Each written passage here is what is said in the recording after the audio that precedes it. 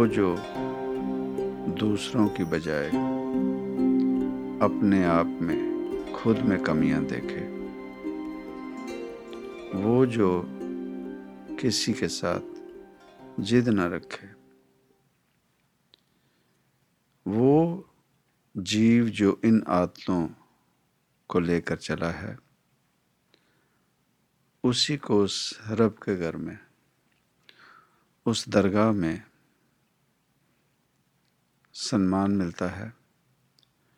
वही जीव उस दरगाह में परवाना जाता है। अब जब ये बात की जाती है कि ऐसे कैसे हो सकता है,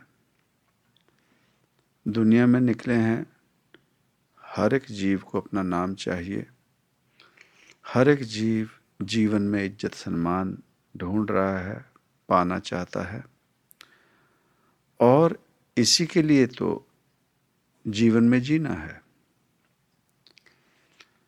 पर सच में ये जो हम मांग कर रहे हैं, उस मांगने में हम जो मांग रहे हैं वो तरीका भूल गए। वो तरीका हमने गलत इख्तियार कर लिया, जिसकी वजह से हम जो पाना चाहते हैं हमें वो नहीं मिलता, हमें वो नहीं मिल रहा। जैसे किसी पेड़ ने इस धरती पर जब उगना है, तो वो पेड़ जब तक जमीन में नहीं जाता, जब तक उस पेड़ की जड़ जमीन में नहीं जाती, तब तक वो ऊपर नहीं जा सकता। ऊपर जाने के लिए पेड़ को पहले धरती के भीतर,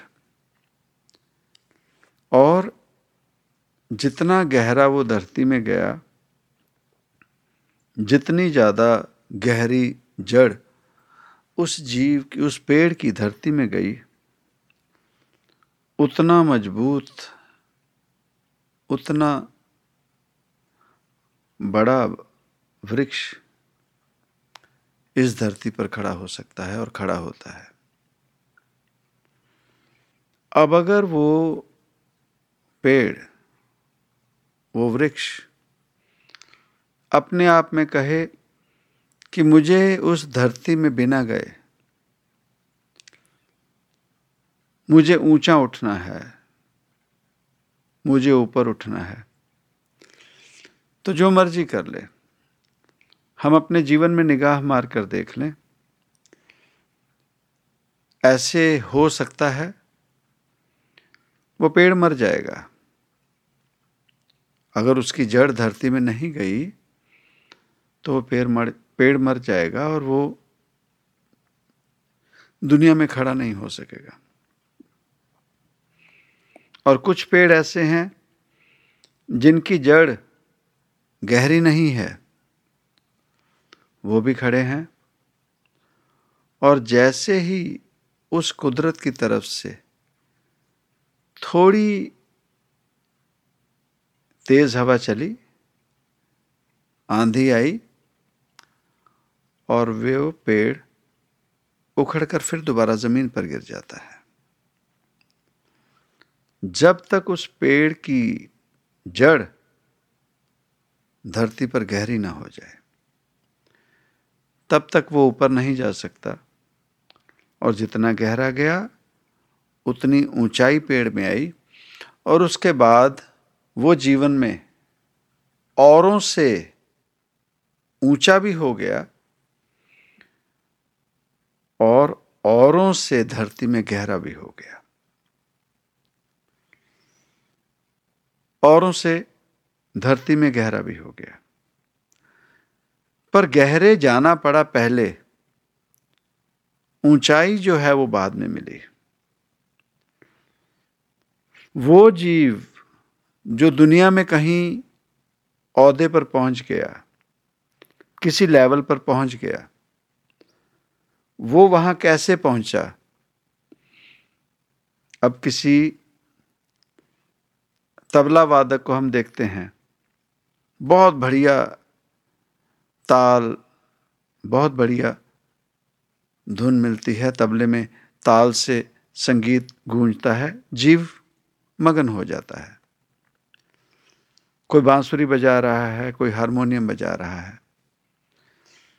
अब जीव उसे देखे और उसे देखते ही घर में तबला ले ले, बांसुरी ले ले, और उसे देखकर कहे कि बस मुझे बांसुरी आ जाए। बिना मेहनत किए वो कहे कि वो बांसुरी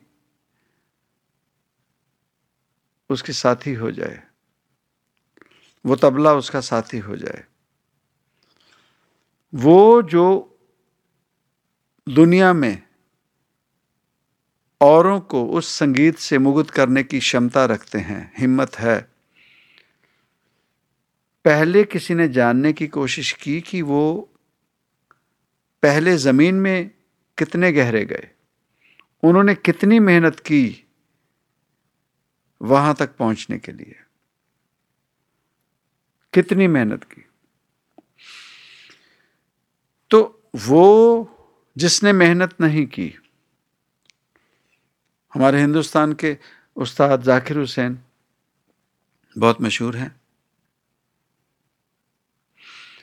वहां तक पहुंचना महज कोई उनकी तरह लंबे बाल रख ले, महज उनकी तरह कपड़े पहन ले, महज उनकी तरह तबला ले ले, वो सिर्फ लेने से वो दुनिया में वैसा जस नहीं पा सकेगा जब तक उसके भीतर वो गुण ना आ जाए। उसके भीतर बाहरी जो देखेंगे वो आडंबर है, तबला ले लिया, बाहरी आडंबर, बाहरी वस्त्र धारण कर लिए, वो बाहरी आडंबर, उस जैसा रूप बना लिया, वो है बाहरी आडंबर। हमें याद है, हम पहली बारी जब यंग एज में जब नौकरी पे शिप पे जा रहे थे, तो वो हमारी फ्लाइट में थे, हमने उन्हें लाइव तब देखा था। तो सिंगापुर एयरलाइन की तरफ हम जा रहे, तो हम अब उससे पीछे से देख रहे हैं उस्ताद क्या होते हैं। वो चलते चलते उनके हाथ अपने शरीर पे चली जा रहे हैं और कोई ताल उनके अंदर चली जा रही है। वो हैं उस्ताद जाकिर हुसैन, जिनके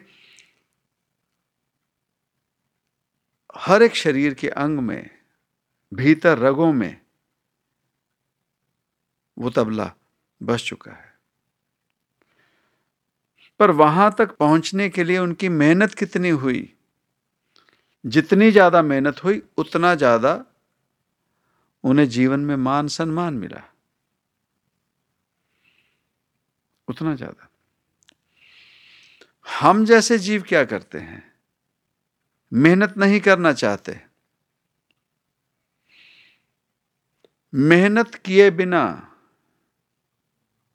हम उस पेड़ की तरह, उन उस्तादों की तरह, या उन जीवों की तरह जो जीवन में अपना नाम कमा चुके हैं, उन जैसे होना चाहते हैं बिना मेहनत किए, या उस पेड़ की तरह जिसने थोड़ी मेहनत की,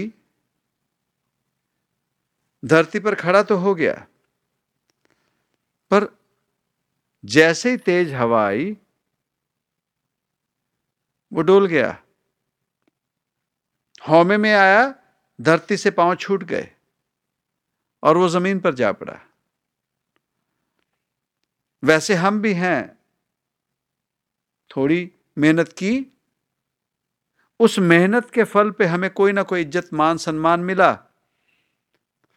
पर उस इज्जत सम्मान में हमने वो गलती जो की, ऊंचाई की तरफ देखने लगे, और ऊंचाई की तरफ देखने में हमारा जो पांव गहरा था, जमीन पर लगा था, वो जो जड़ थी वो कमजोर होने लगी, और थोड़ी कोई परेशानी आई, थोड़ी कोई उलझन आई, उस पेड़ की तरह वो जमीन पर जा पड़े, उस जमीन पर जा पड़े। अब कौन मेहनत करे किसी के लिए? दोबारा किसी की जड़ कौन लगने देता है? क्यों लगने दे?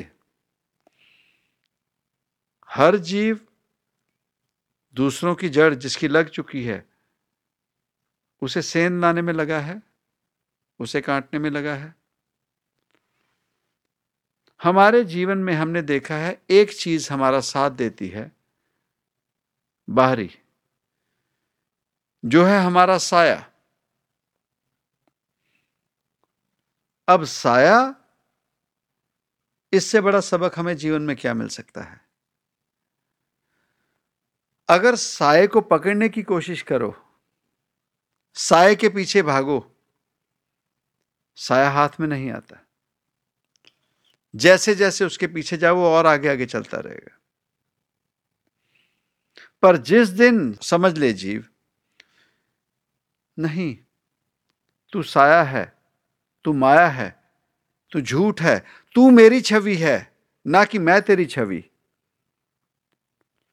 मैं तेरे पीछे नहीं आऊंगा, तू मेरे पीछे लग। और जैसे ही इस बात का जीव को ज्ञान होता है, उस रास्ते से मुंह फेरने की, बस मुंह फेरने की देर है। वही साया जो आगे भाग रहा था वो उस जीव के पीछे लगने लग जाता है। फिर वो जीव को नहीं छोड़ता, जीव जहां भी जाए। पर यहीं सीमित नहीं, जैसे ही जीव दोबारा फिर वो गलती करे, अपना रास्ता बदले, वो साया फिर भागने लगता है। यह है दुनिया, यह है संसार। इसीलिए किसी शायर ने भी बहुत खूब कहा, कहते कि ये दुनिया अगर मिल भी जाए तो क्या है, इस दुनिया को क्यों पाने में लगे हैं, इस दुनिया को रिझाने में क्यों लगे हैं? अगर ये मिल भी जाएगी, इसे खुश भी कर लेंगे तो कब तक? और कुछ हैं इस दुनिया से ही दूरी करने लगे हैं, तबाही करने लगे हैं। उस हौमे में सिर्फ और सिर्फ ऊंचाई देख रहे हैं, हौमे में अपने पैर धरती पर नहीं लगाए, धरती पर पैर नहीं गड़े हुए, और वो हौमे में रहकर अपना इज्जत सम्मान ढूंढ रहे हैं, अपना इज्जत सम्मान ढूंढ रहे हैं। पर इज्जत सम्मान लेने के लिए पहले उस पेड़ की तरह अपनी जड़ों को धरती में नीचे की तरफ ले जाना पड़ेगा। भाव, जिससे अगर इज्जत चाहिए तो उस जीव को पहले इज्जत देनी पड़ेगी। जितनी ज्यादा इज्जत देंगे उतनी ही ज्यादा रिटर्न में इज्जत मिलेगी। जितनी ज्यादा नफरत हम औरों को दे रहे हैं, इसीलिए देखिए संसार का हाल क्या हो गया। आज कोई ऐसी खबर है जो इंसानियत, जीवों के लिए कोई सुकून लाए? आज कोई हालात ऐसा है जो हमें सुख शांति दे? तो हम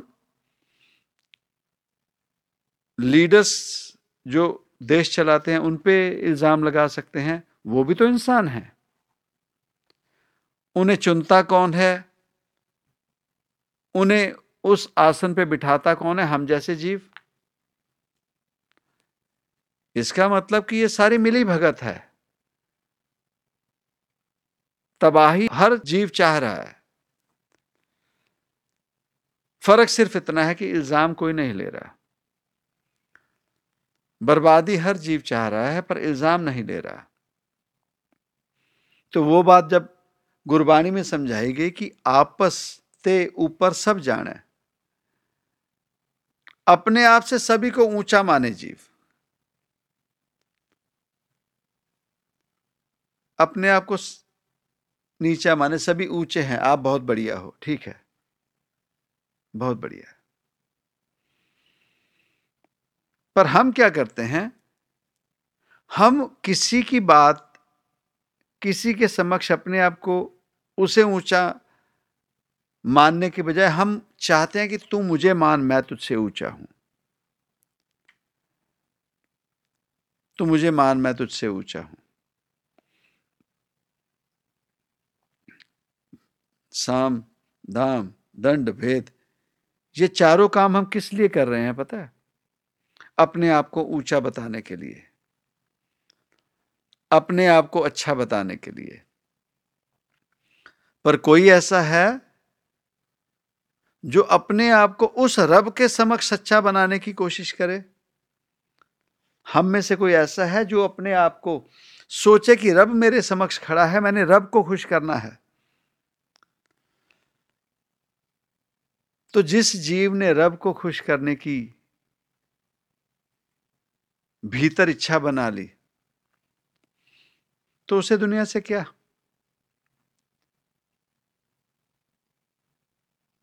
उसे दुनिया से क्या? जो राज दे दुनिया में मिलता ना, ता कवन बढ़ाई, चाहे वो दाता ने दिया या दुनिया ने दिया, क्या हुआ? जो पीख मंगावे ता क्या कट जाई, सुख दुख दोए सम कर जाना। कब होगा? जब भीतर से दुनिया, जो बाहरी दुनिया है, उसकी जगह हम अगर वो रब को खड़ा कर लें, उस रब से जिस दिन हम अपने समक्ष, अपने इर्द गिर्द उस रब को खड़ा कर लेंगे ना, उसे मानने लगेंगे ना, फिर हमें अपने भीतर कमियां दिखने लगेंगी। कारण रब से ऊंचा, रब से संपूर्ण, रब से सुंदर और कौन होगा? तो जब कभी जिद आएगी मैं बढ़िया हूं, अच्छा हूं, जैसे ही रब समक्ष आएगा जिसे हम अपने इर्द गिर्द मानेंगे, किसी भी रूप में, किसी फकीर के रूप में मान लें, किसी महापुरुष के रूप में माने, या वो जो ये शरीर छोड़ के जा चुके हैं किसी भी हाल में, या साक्षात उस ओंकार को, तो जब भी बात हो, जब भी देखें, जैसे ही वो संपूर्णता हमारे समक्ष आएगी, हम अपने भीतर अपनी कमी को देख लेंगे। हमारे भीतर घुमान नहीं आएगा। कुछ अच्छा किया, दाता तूने किया, और अगर वो दाता उस रब को संग मानते हैं तो बुरा करेंगे क्यों? बुरा करेंगे क्यों? और अगर जीवन में ज्यादा तरक्की करनी है तो उतना मुश्किल एग्जाम बैठना पड़ेगा, उतना मुश्किल एग्जाम बैठना पड़ेगा।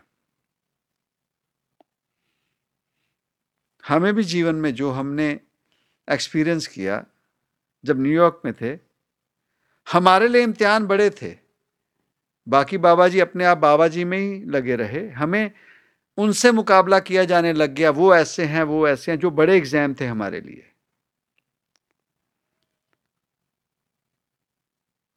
रब के घर में हमारा फायदा हो गया, कारण हमारा कंपैरिजन ही हमारे लिए, बातें उनकी रखी जाती थी, वहां ऐसा है, ऐसा है, तो हमारे लिए इम्तिहान बड़ा था। पर इम्तिहान पास हुए, फेल हुए, ना हम किया ना करेंगे, हमें नहीं, हमने नहीं किया कुछ। अगर पास हुए तो उस रब ने, दाता ने, जो अंग संग है वो करवा रहा है, उसने करवा लिया।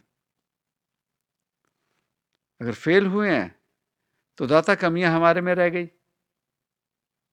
हमें अवगुण भरे, एक गुण ना ही, हम में तो कोई गुण ही नहीं, गुमान किस बात का? जितना बड़ा जीवन में जितनी बड़ी अचीवमेंट चाहिए उतना मुश्किल एग्जाम।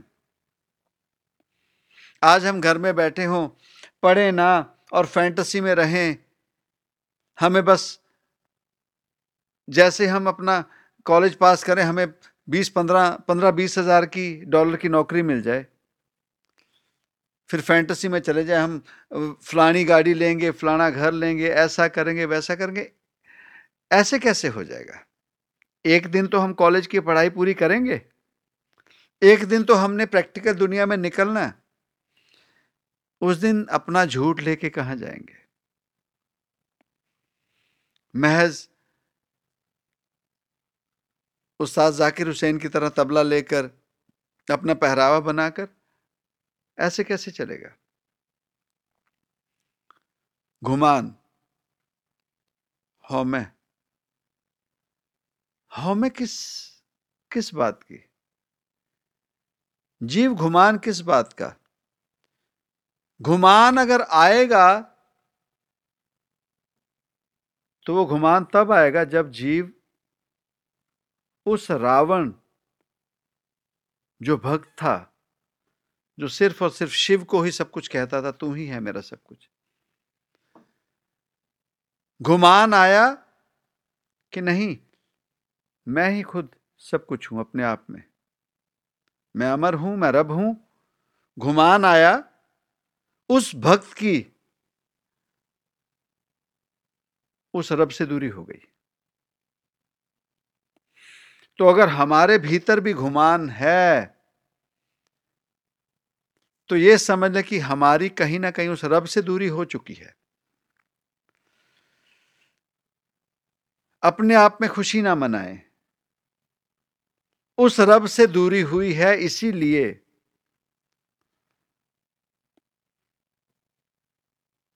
नहीं। फल पका, मिठास आई, नरमाहट आई।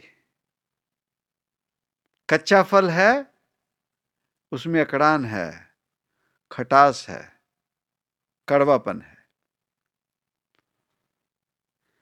पेड़ जब फल फूल से भरपूर हो गया, फल फूल से भरपूर हो गया, तो उसमें अकड़ान नहीं आएगी,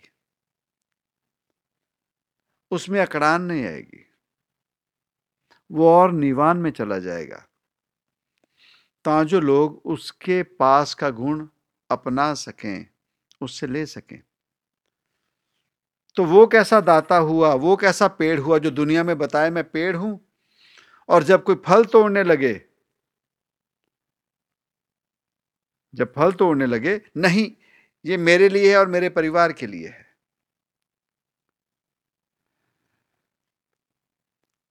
तो रब ने उस पेड़ को, उस पेड़ ने मेहनत भी की, जड़ भी गई, रुतें भी देखी, पर जब फल देने का टाइम आया तो अकड़ान में आ जाए। इसीलिए कहा गया ना, बड़ा हुआ तो क्या हुआ, जैसे पेड़ खजूर पंथी को छाया ना दे, फल ला गया तो दूर। उसकी मान्यता ही नहीं, कहते जाओ ऊंचे हो तो ऊंचे रहो। घुमान है ना। और फलों के पेड़ों का नाम क्यों नहीं लिया गया? क्योंकि वो जानते हैं कि उनका जीवन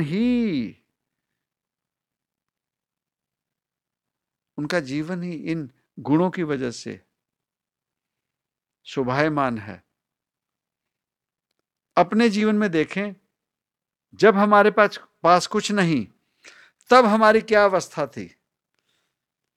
हम झुकते थे जीवों के समक्ष, कुछ भी करने को तैयार थे जब हमारे पास कुछ नहीं था।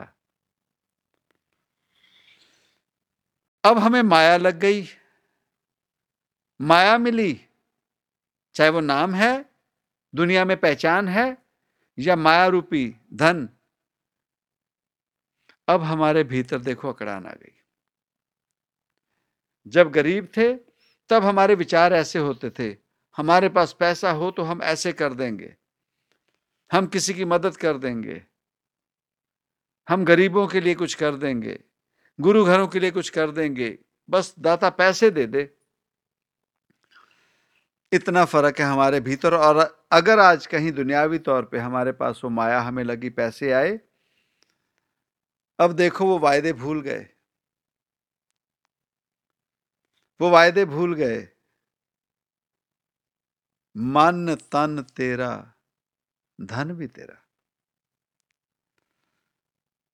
इसीलिए गुरु घरों में दसवंध की प्रथा बनाई गई कि जीव जिस दाता ने दिया है, हम उसे क्या देंगे, वो तो शरीर में है ही नहीं, पर उसके जैसे हमारे इर्द गिर्द जो जीव घूम रहे हैं, ये प्रकृति, ये सृष्टि, दुनियादारी, इसकी उन्नति के लिए उस रब ने अगर कुछ दिया है तो हमें भी जरूर तन मन धन की सेवा करनी चाहिए। मकान बना लें और उसमें गटर ना लगाएं, पर नाला ना बनाएं, उसमें निवान ना करें, अपनी आकड़ में रहे। हम घर भी मकान भी झुकने वाला नहीं बनाएंगे, हम झुकते थोड़ी हैं। हमारा मकान भी ऊंचा होगा जिसमें ढलान नहीं होगी, कारण हम झुक नहीं सकते। तो जिस दिन उस कुदरत ने वर्षा के रूप में जब पानी बरसाना है, तो मकान वही बचेगा जिसमें कोई ना कोई गटर या परनाला लगा है। जो हौमे में है वो संपूर्ण ढह जाएगा छत समेत, कारण पानी का निकास कहां से होगा, पानी का निकास कहां से होगा। तो वो जो दसवंध है, तन मन धन की सेवा जो कही जाती, वो जो दसवंध है वो और कुछ नहीं, हमारे घरों में वो जो परनाला है वो उसका काम करता है, जो मकान बचाने के लिए पानी निकल गया।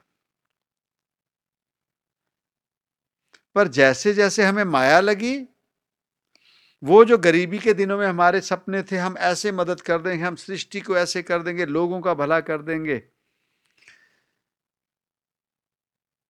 आज हम भीतर से और गरीब हो गए, और ज्यादा गरीब भीतर से। और जो हम दिन रात उस माया इकट्ठी करने में लगे हैं, और है अगर कोई जीव जो उस घर पे, घर तक जाने की जो माया है, जो दौलत है, अगर है हम में कोई ऐसा जीव तो देख लें। अगर ऐसा जीव हो तो पुत्र उसमें अकड़ान नहीं आएगी, कौड़ापन कड़वापन नहीं आएगा, उसमें सच्चाई आएगी, खूबसूरती, भीतर और बाहर की खूबसूरती झलक मारेगी। मुर्दों की तरह, लाशों की तरह जीव नहीं घूमेंगे। भीतर देखना पड़ेगा, भीतर हमारे कोई कमी है, क्यों नहीं समझते भीतर जाना कितना जरूरी है। घुमान आया, हौमे आई, हम माने ना माने, रब से दूरी हो गई, हम जितना मर्जी पाठ पूजा दिन रात करते रहे, वो अपने आप को धोखा दे रहे हैं, अपने आप को धोखा दे रहे हैं। पुराने समय में मक्के हज के लिए लोग जा रहे और पैदल ही चले हुए थे, पैदल ही चले थे। तो रास्ते में रेगिस्तान से गुजर रहे, तो रात का समय, और रात में भी चले, कारण कि सुबह उन्होंने हज करना था। चले, अगर समझ आ सके तो,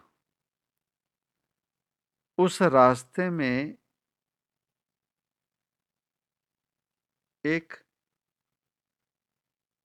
मादा कुत्ता जिसे कहते हैं, शी डॉग, एक कुत्ती ने बच्चे दिए, और वो मासूम बच्चे जिनकी आंखें भी नहीं खुली, और उस रेगिस्तान में, गर्मी में, वो खुद भूखी प्यासी मर रही है और वो बच्चों को दूध पिला रही है। तो वो जो काफिला, वो जो कारवां वहां से गुजर रहा था, तो उनमें से सभी ने देखा उस जानवर की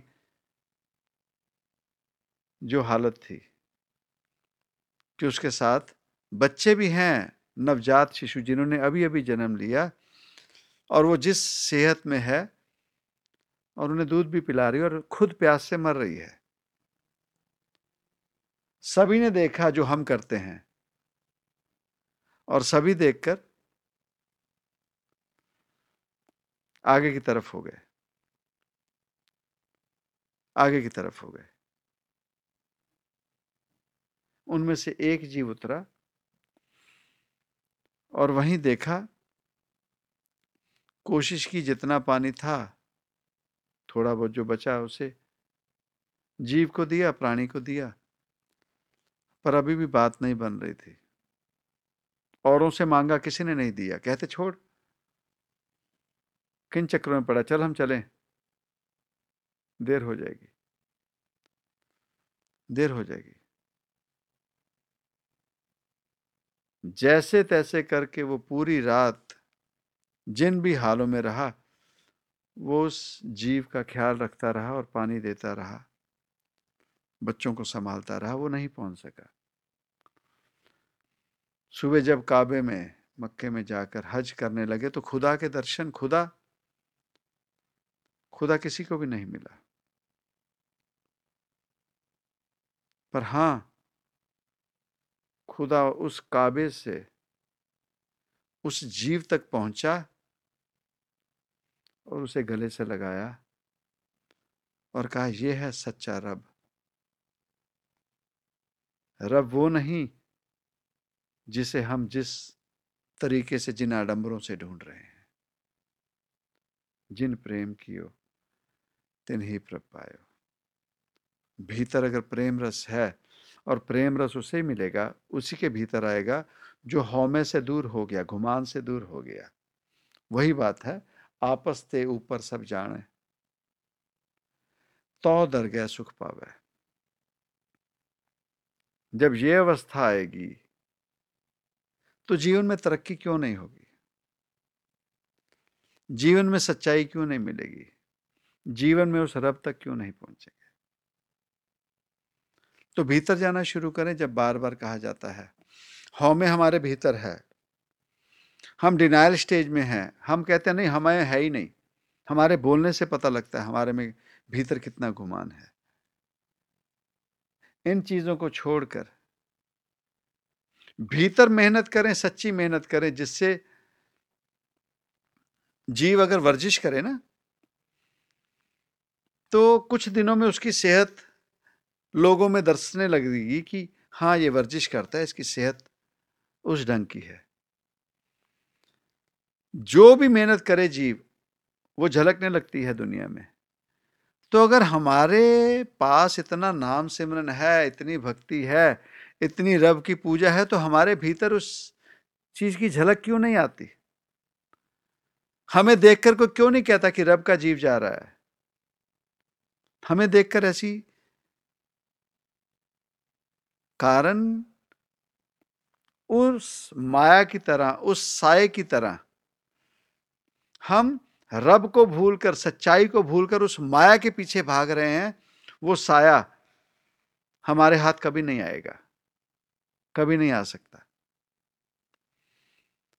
पर अगर सच जान लेंगे